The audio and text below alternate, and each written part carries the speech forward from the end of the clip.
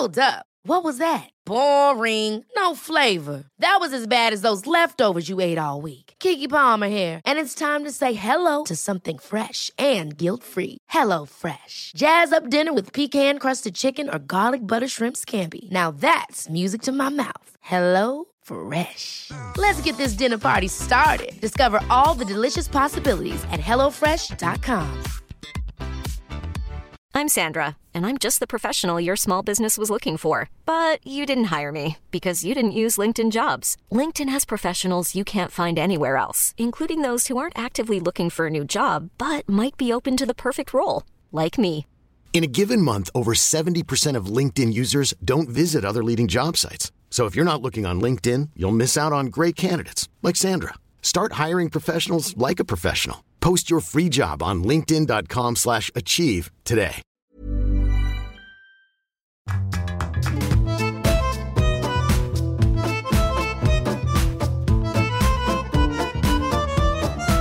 Hello, welcome along. It's a brand new episode of Writer's Routine, the random routine, the bite-sized little midweek bit of inspiration to hopefully just help you sit down, help you get your fingers to your keyboard and just help those words come out. This week it's with Bridget Collins. She came on a couple of years ago now to talk about her debut adult novel, The Binding. It came off the back of some successful YA novels and it went down phenomenally well. It was a huge bestseller. It launched a legion of Collins fans who were then very excited when she went on to publish The Betrayals last year. It's a stunning book. I get sent a lot of books from authors, from publishers, authors I'm about to interview, that kind of thing. And, you know, I live in a small one-bedroom London flat, so I've not got much space. So some of them will occasionally make their way to friends, family, charity shops, that kind of thing. The Binding, though, is one of the ones that I've kept, because it looks so spectacular and it's an amazing read as well. Now, this is more or less just the routine, as promised. We start with a little tour of her writing space just to get us into it, and then we get into the day with the 1,000-word aim and then the escape to exercise as well. If you enjoy this, you can listen to the full thing. Just flick back a couple of years in your podcast feed and it'll be there. And you can always support us at patreon.com/Writers Routine. Right now, let's get into it with Bridget Collins, author of The Binding and The Betrayals, with just her routine and a little bit about her space as well.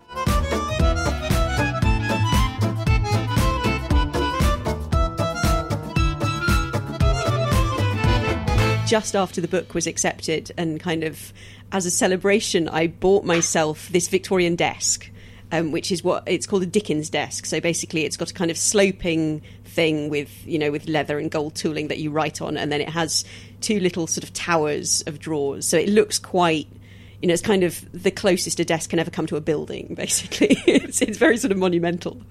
And then hanging above that, I have a picture of myself writing that a friend of mine, I went to stay with a friend who was living in Galicia and kind of taking photos and you know, kind of working on her own artistic practice. And I wrote for a couple of days in this sort of abandoned country house in Spain, which was full of these kind of antique furniture and piles of magazines and all sorts that had been mouldering there for 50 years or so. It was incredible, and she kind of took this photo of me writing. So yeah, when I'm writing, I'm kind of looking at myself writing, which is a bit kind of weird, I suppose. But you've got this imposing desk that you say. Is there any other art on the walls? Have you got books on shelves around you? What else is in the room? Not in that room. It's quite a narrow room because it's basically our sort of second bedroom, which is, so it's very small, and it's not, you know, it's not wide enough to have more than just a desk in, really. So it's kind of, you know, blank white walls apart from this photo. Behind me there's a sort of big dresser which has like my husband's glass bottle collection in it.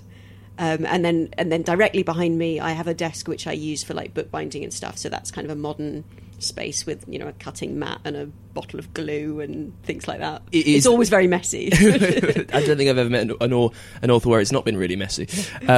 Well, talk to me about the mess then. So not just that, but will I find, if I were to walk in now, sheets of A4 all over the place with ideas? Is there post-it notes lining walls? How do you organise that part of your writing?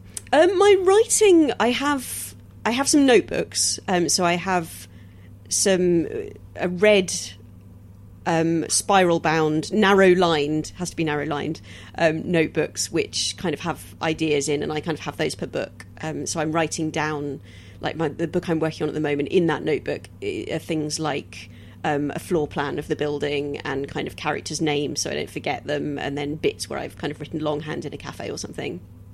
And then sort of scattered around, there's just general mess, so it's not really writing related. It's like, bank statements that I haven't filed yet, and old cups of tea, and I'm trying to think what's on my desk at the moment. Are you writing on a keyboard or on a Oh no, I'm writing on a laptop, which I do occasionally write longhand. Like I can sometimes go to a cafe and like if I'm finding it hard to work, sometimes to break that, I'll kind of take myself into a different space, and often write longhand.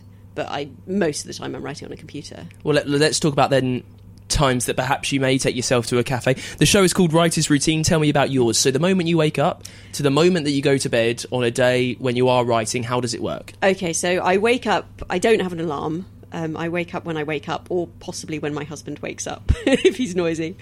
And then I'll go and get a cup of tea, have a cup of tea in bed, and then I'll have...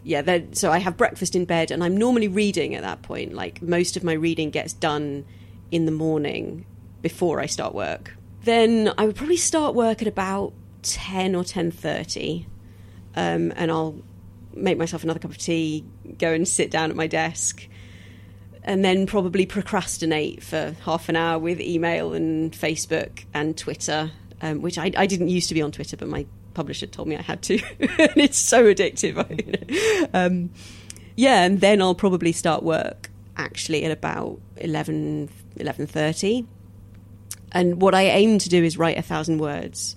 So that's sometimes, on a good day, that'll happen in like an hour and a half, and on a bad day it obviously won't get done at all, but I'll kind of sit there until I'll sit there until lunch, and then I'll have lunch. And then at about 2:30, I'll kind of give up and go and do some form of exercise, which I think I find that really helpful because, I can feel the blood kind of going to my brain and the ideas starting to work again. Well, I've spoken to many authors who say exactly that, who say, the story isn't written fingers to the keyboard. The story's mainly written when you're out doing other things, and all you're doing is just getting it out then. Is that it? So you go off to exercise, do you then do anything else in the evening just to keep things ticking over? Not normally. I think the nicest thing is when I want to go back to it, and, there are days where, where I or sometimes, if an idea has come to me while I'm exercising, then sometimes I'll go back to it, like if I've kind of broken the block, as it were. But normally I would... Actually, what do? I have a nap in the afternoons. You're spending all your day in bed, I know. I probably do spend most of my time in bed if I looked at it kind of through a diagram. And that is it for our random routine this week. Thank you so much to Bridget Collins for coming on way back. If you want to catch up on this episode, the full thing, scan back in your podcast feeds wherever you listen. Make sure you follow us there, and you'll find it too. Now, on Friday, we're chatting to the screenwriter, the playwright, the author, Paul Rudnick. He wrote Addams Family Values and Sister Act, and he's got a brand new novel out as well. You can hear all about it. From America, I would imagine, a very luxurious mansion in America. He'll be on Friday, so make sure you follow us so you don't miss that.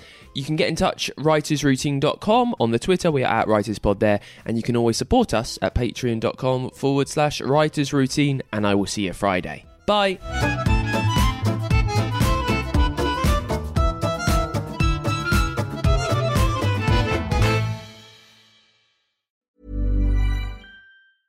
Hey, it's Paige DeSorbo from Giggly Squad. High quality fashion without the price tag. Say hello to Quince. I'm snagging high-end essentials like cozy cashmere sweaters, sleek leather jackets, fine jewelry, and so much more. With Quince being 50 to 80% less than similar brands. And they partner with factories that prioritize safe, ethical, and responsible manufacturing. I love that. Luxury quality within reach. Go to quince.com/style to get free shipping and 365-day returns on your next order. Quince.com/style.